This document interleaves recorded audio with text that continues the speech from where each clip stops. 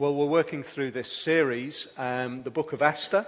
For such a time as this, we've called it for the simple reason that in so many ways, although it is a story which is written firstly 1,000 years ago, 1,500 years now, 2,500 years ago, something like that. Even though it is such a distant time, there are themes which occur in it which speak so powerfully to the world that we live in, to our own individual situations, to the greater situation of nations and powers and authorities and all of those kind of things. So although there is a key verse which we will come to in the next few weeks, which does speak very powerfully that Esther was where she was for just the time, there is a sense in which, and this is the wonderful thing about God's word, is it continues to have a sense of immediate relevance for the day in which we live. There is a sense in which, because it is God's word, it continues to speak in the generation that we live in. I guess there are two reasons for that. One reason is because it is what it is. It is not simply a book of words written by men, but it is the breathed out communication of God to his people for all time. There is a sense in which it retains that ability to communicate powerfully because of what it is. There is another sense in which it continues to speak because we are not any different than we have been through history. And I think that's a really important thing to think about in our generation, because we tend to think that we are so much more advanced, so much more developed, that the things that we are dealing with and the way that we think, we are so much clearer in our thinking, so much wiser that really anything from the past, anything historical, there are two problems in many people's minds. One, we can't trust history because of the way it's written, and it's always written from a certain perspective. You know, it all depends on who wrote the history as to what we think of that history. And the second reason is because we think that they really didn't understand. We really have a sense of arrogance. Can I just suggest one thing to you? There is something really challenging when you think that every generation, down through history, every major shift has always thought of that of the previous generation. And yet what we realize more and more is that we can be less and less secure and confident in our own thoughts of today. There are areas where we don't feel anywhere near as confident. It was one of the great challenges of the world that we now live in. There is an instability with what we now understand and believe to be absolutely true. We're no longer so confident as we were a century ago. And here we are, we're now in a world where we're very unstable in lots of things. I want to encourage you, what is your absolute foundational basis on which you are living your life? Is it just an accident, or is there something deeper? That's what comes through in this book. This constant idea that behind all of the shifts and changes of the political scene in the Persian court, there is a stability and an absolute which is the God who created the world. That's the idea behind it. Behind this story, even though God is not mentioned, is the working hand of God present in the world, in this specific situation.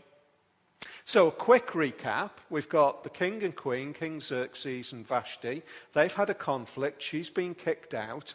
King Vashti has looked for another queen in a very convoluted way. And what ended up is that a young Jewish woman named Esther has ended up in the place of being queen. Remarkable series of events that have placed her in just that position. Again, one of the things that we've seen as we've gone along is that we get that hand of God, that kind of fingerprint of God. You've seen it on TV, haven't you? There's some kind of a scene, a crime scene, and the forensic investigators go in to see how can we understand what has gone on, and there's fingerprints all over the place, and it's that fingerprint which says, well, it's that person. Even though that person isn't currently present, we see the fingerprint, the residue, if you like, of that person in that crime scene. In a much greater, in a much more beautiful, in a much more righteous way, one of the things that the Bible is doing for us through the Old Testament is it's placing the fingerprint of God into history. We're beginning to understand that, although it isn't literally a fingerprint, we get the mark of what it is for God to work in history. That idea that God is breaking in to the real events of humanity. And so we've got Queen Esther, who's in this situation, surprising, and then we find out that her older cousin, who has been looking after her, she's an orphan girl, her older cousin Mordecai is taking care of her. She's in a beautiful home context, ripped out of that, taken into the royal court, and he ends up right at the king's gate. It seems, on the basis of various other things, it seems as though he has some sort of role, not in the inner court, but on the periphery of the royal court. But he's constantly there, keeping an ear out, wanting to know what's going on. His care for Esther does not diminish because she's disappeared into the harem of the king. He protects the king by intervening, and then he causes a huge amount of problem for his people because he refuses to bow down in front of this guy, Haman. We've already seen last week that Haman is an Agagite, which means that he carries the fingerprint, again, of those who are opposed to God.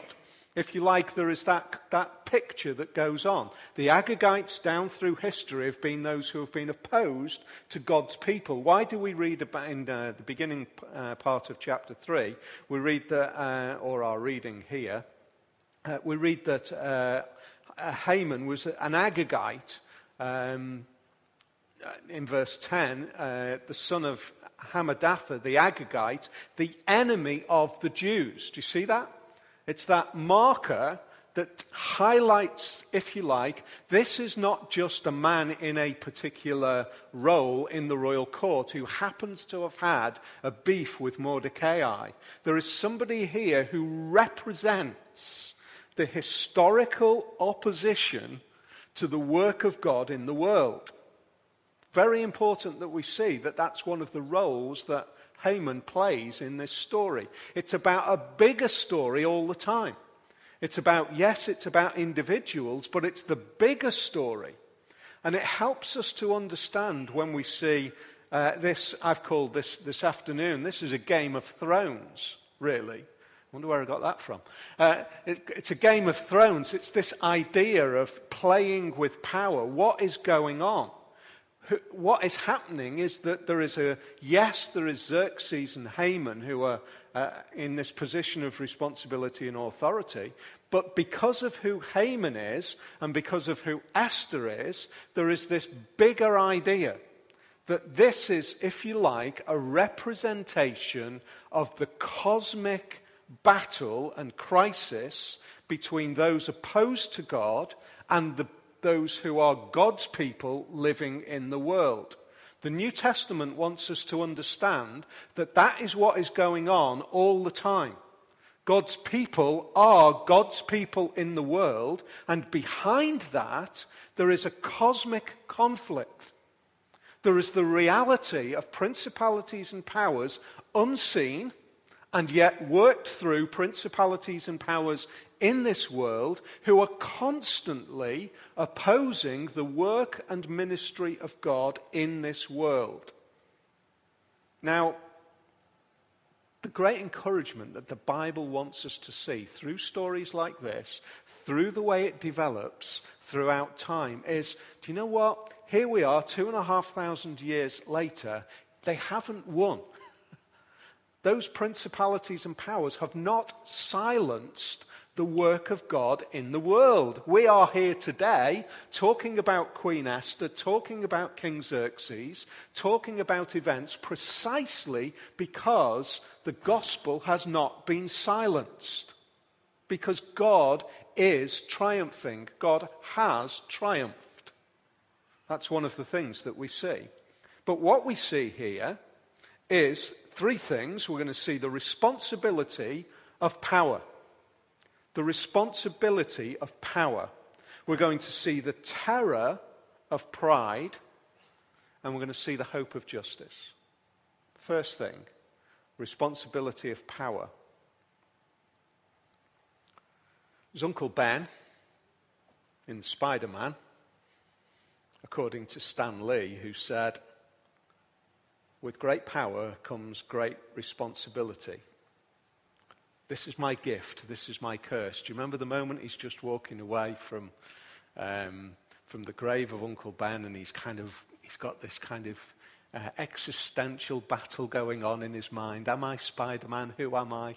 I have this responsibility. And then he remembers these wonderful words of Uncle Ben. The only problem was it was actually probably written originally by Voltaire, and it was not originally Spider-Man's words. But having said that, with great power comes great responsibility. Here we see two men with great power. Great power. We need to understand as believers in Jesus that power that is granted to individuals in ruling situations throughout the history of time is not their capability and political savvy to get to that point. In human terms, it looks like that. In human terms, it looks as if the political maneuverings and the clever abilities and all of those kind of things are precisely the things that get various people to positions of power and authority. That's, if you like, a view from our perspective. One of the things that the Bible encourages us to see is it might look like that in human terms, but the reality is that it is God who has granted those individuals that kind of power and that kind of authority at any point in time. And with that comes great responsibility. Why? If we were able to understand that, if anybody here in this room was going to find the opportunity through their career to end up as Prime Minister of this country, if you understood that you were in that position, not because you'd made it, you had achieved it, but rather because God had granted you that responsibility, it changes, doesn't it? It changes your attitude to the role that you are performing, or it should do. Now, the reality is, friends, it doesn't have to be Prime Minister of the country, does it? To have that kind of power, to have power and authority. It doesn't have to be that you are in a position of great authority. Many of us here in this room, in different ways, have different levels of responsibility and power because it has been given to you by God. Understand that. That is a life-shifting perspective in how you understand where you are in your particular role on your career path, wherever you might be. The fact that you are where you are, the fact that you are, let's say, in a position of responsibility in front of that classroom of 30 little ones who are under 10, who are at that moment in time in your care, under your responsibility, that is not something that has been granted because of your ability. Of course, God has given you the gifts and skills to be able to do that. But God has given you the gifts and skills to be able to do that. God has given you that responsibility in that classroom. God has given you that responsibility in that office or in that workshop or wherever it might be. We carry those responsibilities because God has given them to us. That perspective changes everything in the way we then use that responsibility.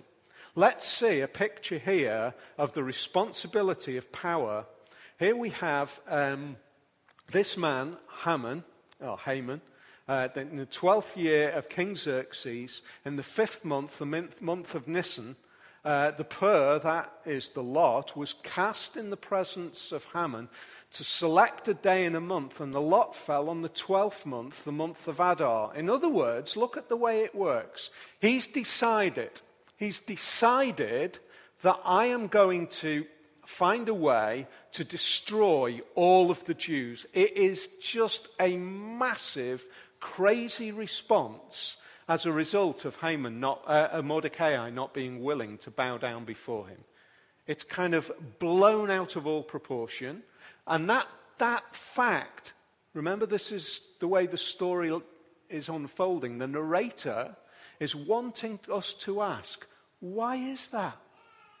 Why is it that one man doesn't bow down before him, and his response is to want to destroy all of the nation that man belongs to?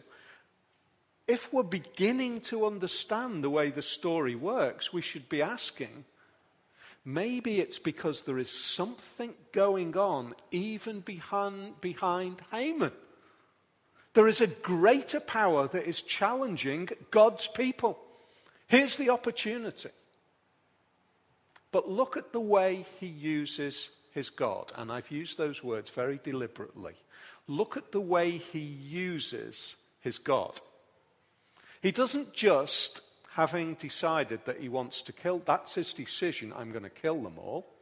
He then turns to basically the casting of the lot, placing it in the hands of the gods, if you like, to decide how he is, or when he is going to execute that death for the people. The casting of the lot. So many people think about their relationship with whatever kind of deity they have in their mind in just that way. I've made my decisions, and now I will use my idea of God to serve my decisions, to kind of make sure that I'm kept on track in the things that I want to do.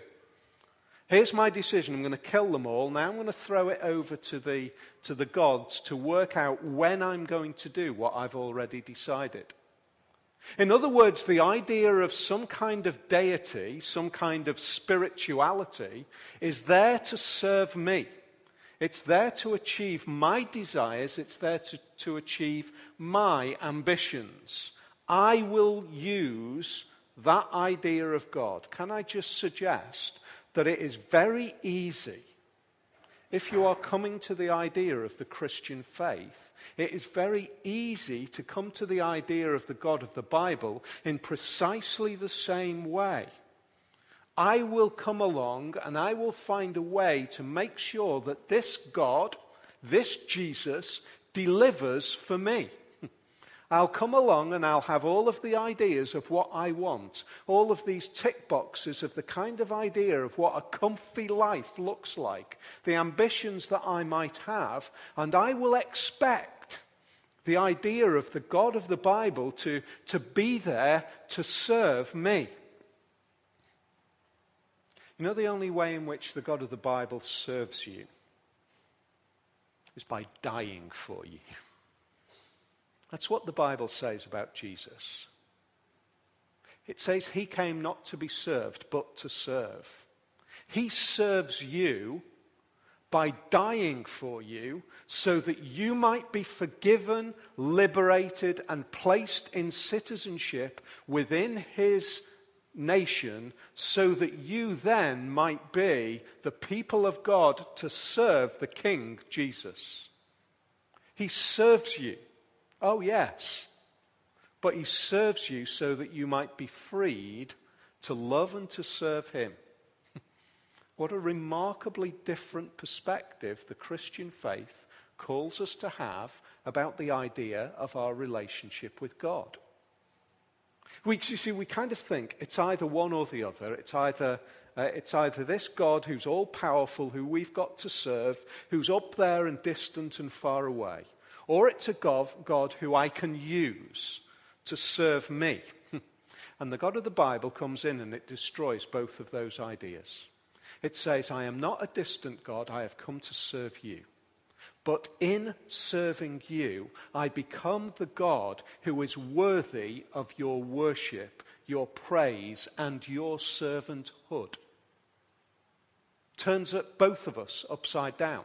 So if we have the idea that God is distant and all-powerful and is some kind of distant deity who's got the rod to beat us with, Jesus comes along and he says, no, I've come to serve you. Don't think about me in that way. I've come to serve you so that you might know me, so that you might love me.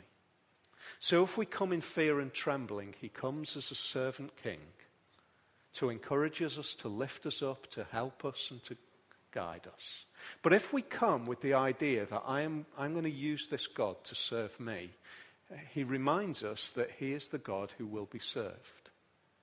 Wherever we come from, the message of the gospel of Jesus is going to disturb us, disrupt our thinking, challenge us, and cause us to think in a different way to the way we naturally think.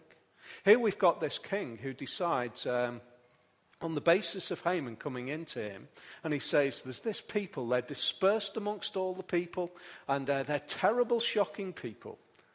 They keep themselves to themselves. Their customs are different from those of all other people. They do not obey the king's laws. It is not in the king's best interest to tolerate them.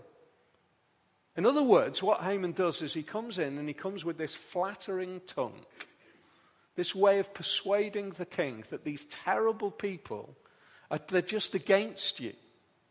They're just terribly against you. Now, the story, the beautiful irony of the story is the person that has been at the very point of crisis, the one who has caused this conflict in the mind of Haman, the one who he is saying they do not serve you, the king, they don't have your best interests at heart, is the very person who had Xerxes' best interest at heart just a few minutes ago as we read through the story. Just a few minutes ago in the story, it was Mordecai who saved the skin of Xerxes because he did have his best interests at heart.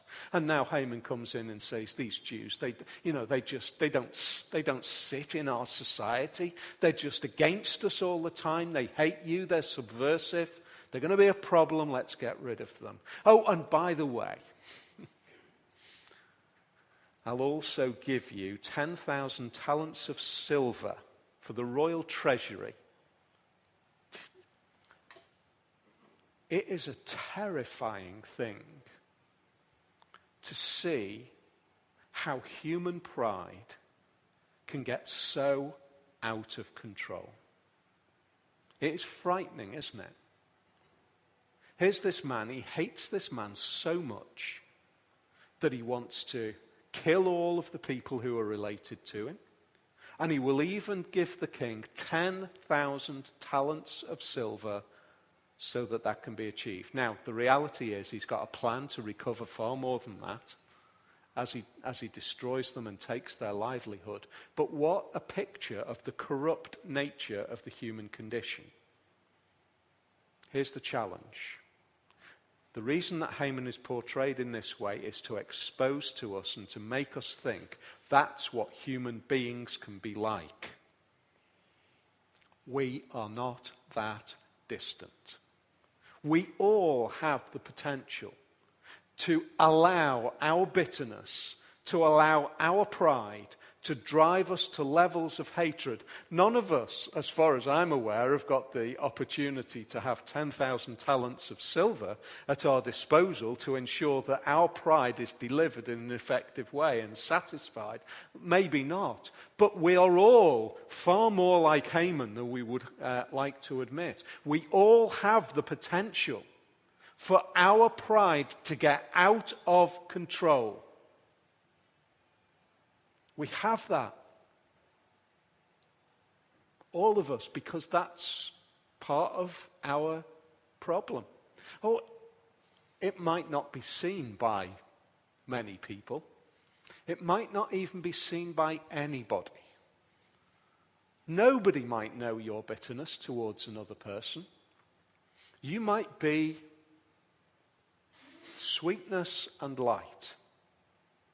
But deep down, your bitterness towards that person, whatever it might be, is tearing you apart. It's just eating away, is filling you. Every little thought, it seems to be directed to this particular issue. That's where Haman had got to. Everything is directed to this issue. It happens, doesn't it? That is the problem of the human condition. And with this responsibility, the flattery of Haman gets the king to do just what he says. Proverbs 26, 27 and 8 says this: whoever digs a pit will fall into it. If someone rolls a stone, it will roll back on them. Lying tongue hates those it hurts, and a flattering mouth works ruin. There is a sense in which those words are actually prophetic in the life of Haman. Whoever digs a pit will fall into it. Let's just see how the story unfolds over these next weeks. But there is a warning. The Bible is very practical in lots of ways. It's wanting us to say, confront the problems of our pride. Confront the reality. Use our responsibility wisely and in a God-honoring way. Use the granting of that power and responsibility that God has given you in whatever context it might be. Use it with responsibility. The king doesn't. He's previously been told something which affected him personally. Somebody's wanting to kill you, Xerxes. Oh, I'll go away and I'll make sure whether that's true or not. We read that in chapter 2, verse 23, where it says, when the report was investigated and found to be true, he acted. Haman comes in and he gives him this great spiel, which is not about two people who are threatening the king. This is about a vast number of people. This is about a people group within the empire of the Persian people. Within the Persian Empire, a huge people group that Haman is saying we need to kill all of them. And the king took the signet ring off his finger and handed it over to Haman. And he said, you just do what you want. What a picture of responsibility ignored. Self-serving. When it's about the possibility that somebody is looking to kill the king, then he wants to investigate it diligently. When it's about an issue of a people group who doesn't affect him, he says to Haman, just do what you want. People are disposable to this man. What a terrible situation. The terror of pride we see in the very act of Haman. The honor of the king is not enough in his mind. The death of Mordecai is not enough. A massive financial bribe becomes part of it. And he works diligently to secure his pride. What a terrible picture. Listen to what it says in Ecclesiastes chapter 3 and verse 16. It says this. One of the ideas, just as a quick introduction, one of the ideas that Ecclesiastes has is the idea of under the sun and then a bigger picture. The under the sun is what it looks like when I view the world. When I view it without thinking about the idea of God, when I look around at the world, this is what it looks like. I saw something else under the sun. In the place of judgment, wickedness was there. In the place of justice, wickedness was there. That's what the writer of Ecclesiastes says when he looks around. In places where God has given responsibility, in places of judgment and justice, he sees wickedness. You know, to be honest, folks, without making any political comment specifically, we look around the world today, and again and again and again and again, in places of justice, in places of judgment, what do we see? Wickedness. We see wickedness in this world, in places where God has granted responsibility. People are in the place that they are in, not by accident, but because God has granted it. What do we do about that? How do we respond to that? Well, in one sense, we can say this with great hope and with great confidence. When Jesus says this, from everyone who has been given much, much will be demanded. And from the one who has been entrusted with much, much more will be asked. In other words, the eternal perspective is this. And the great confidence that we have is this. We hate injustice. We hate wickedness. I personally think that the church, our church, the kind of churches that we've been from in the past, my church here as well, I guess, we have not spoken openly and honestly about how much we despise wickedness and how the oppression of the poor and the vulnerable is an abomination. But you know, we are not helpless. Because the long perspective says this, that God's judgment will not stand for it. That is great news. When we feel helpless, the Bible message is we are not. Because we have an advocate in heaven. We have a God who will ultimately, eternally, cosmically judge. This great cosmic battle which is going on, God will judge. And he will demand much of those who have been granted responsibility. Those who have been entrusted with much. Jesus will demand much at that final judgment. And I look at that and I think, you know, there are many times, I guess, in my experience, maybe when you in your experience as well, well, I look and I think I have not delivered my responsibilities effectively. I confess that I have not done that well. Maybe at times. Maybe you can look back and you say, I have been self-serving in that situation or in that situation. What do I do in the face of judgment in the future for my failures back there? Do you know what? That's where the cross comes in. That is where the message of the good news of the gospel comes in. By confronting the reality of my failure back there, I am able to say, but my failure, the fact that Jesus will demand much of my responsibility that has been entrusted to me, and he looks at that account and he will say, you have failed. He will say, but the great news is I have borne the guilt.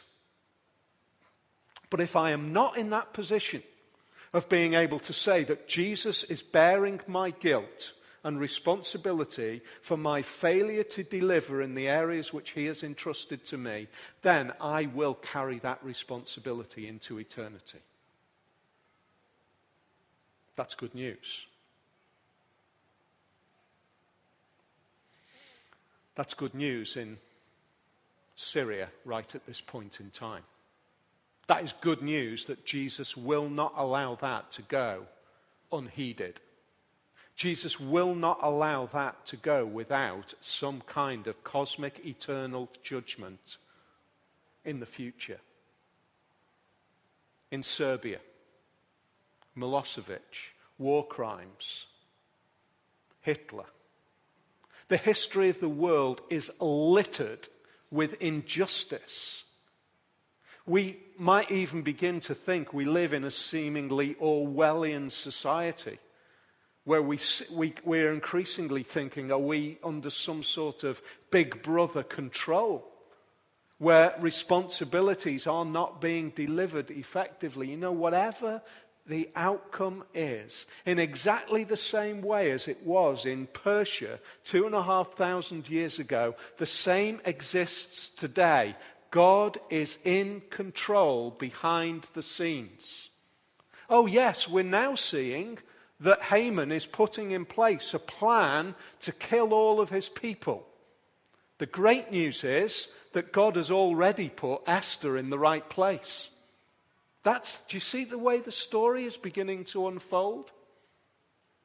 It's not as though God is reacting. It's God is there before. In the face of the opposition, God is in the situation. In the fact that now we see Haman beginning to rise up and being prepared to deliver death to all of God's people, here we see God has already been the first mover in this game of conflict. In this game of power, he is the one who was first moved. The hope of justice is just that. The idea that Jesus, the one who came into this world and bears the guilt, is also the one who one day will judge. He is the one who will judge in the future. Paul makes that very clear when he speaks to people who hadn't heard anything about Jesus. Acts chapter 17, they didn't know about him. He was the unknown God to them. And he says, you need to understand in times past that God has spoken. But now he calls every single person, he demands of you and he demands of me that we are to repent and to follow him, to be obedient to him. In fact, he has appointed for every single one of us a judgment. There is a judgment for every single human being who has ever lived in the face of this earth. And the judge that God has appointed is the one who he raised from the dead. Paul doesn't speak about the Jesus and the death on the cross or anything like that. He talks about the big idea of God as judge. You know, we need a judge. We really do. We might, on a personal level, not like the idea of a judge, but when we think about profound injustice in the world, we realize that we desperately need a judge. Somebody who's going to resolve all of the injustice in all of history. And we look at that and we say the great news is that God is going to judge. And he is going to judge through the one who he raised from the dead. It's a remarkable verse, which tells us the purpose, at least part of the purpose, of Jesus' resurrection and triumph over death, so that he can be the one who both frees and liberates those who trust in him, and becomes their advocate, and also becomes the judge of those who don't trust in him. Hope of justice. Haman's now planning. He's worked it out. And there's just at the close of this, there's a lovely little phrase. Verse 15. The king, who is just not bothered, gives him the ring. Here's my signet ring of absolute authority. You go and use that however you want. And so Haman then has in his hand, literally in his hand, he has absolute power in that empire. So he thinks. So he thinks. And he gets the satraps to come in and they write out this edict that there is going to be on one single day liberty and freedom for every person to rise up against the Jews and to kill them and to take their possessions. And it carries the seal of the king. The power of the king says, now just remind ourselves what that means. Remind ourselves what that means. The law of the Medes and the Persians, we've already seen, cannot be repealed. Once that signet ring presses into that wax, that is it. It is going to happen, according to the law that we see written here. And they're going to wipe them all out. And all of these edicts go across all of the nations in all of the languages. Right at the end it says this: the couriers went out, spurred on by the king's command, and the edict was issued in the citadel of Susa. And then the king and Haman sat down to drink. It's a bit of a theme going on here, isn't there? It's just this repeated kind of self-indulgence picture. I guess maybe for Haman at this point in time, there might deep down have even been a little bit of silencing the conscience. A bit of that sort of Dutch courage to say, I've done the right thing, when deep down his conscience is screaming to him that he has just sealed the death of thousands upon thousands of men, women, and children. Let me silence it with a drink. It's his decision. But the city of Susa were bewildered. I think that's fascinating. Why? Because what Haman has said is these Jews, they're terrible, shocking people. They keep themselves to themselves. They're awful people. They don't respect the king. They don't respect society. We need to get rid of them. The edict goes out, and there's people looking at it thinking, this is crazy. What's gone on? These are not the people. This is not the kind of person that I spend my time working with on a daily basis. What's gone on? They are bewildered. In other words, there's a little indication, a little hint here. And this is an encouragement for those who are believers in Jesus, that back then, these people had learned a way to live faithfully in Susa, and yet were still known to be Jews. They were bewildered. They had this conflict in their minds. What kind of person is this? Person who I now kill? On the basis of the king? We're now really right at the precipice, aren't we? The death sentence has been signed. It cannot be repealed. They are going to die. All of the queen's country, men, women, and children in the whole of the empire, their death sentence has now been signed. It is months away. We're going to see over the next period of time how God is reminding us, in the face of seeming completely irreversible, absolute, certain death, there is life.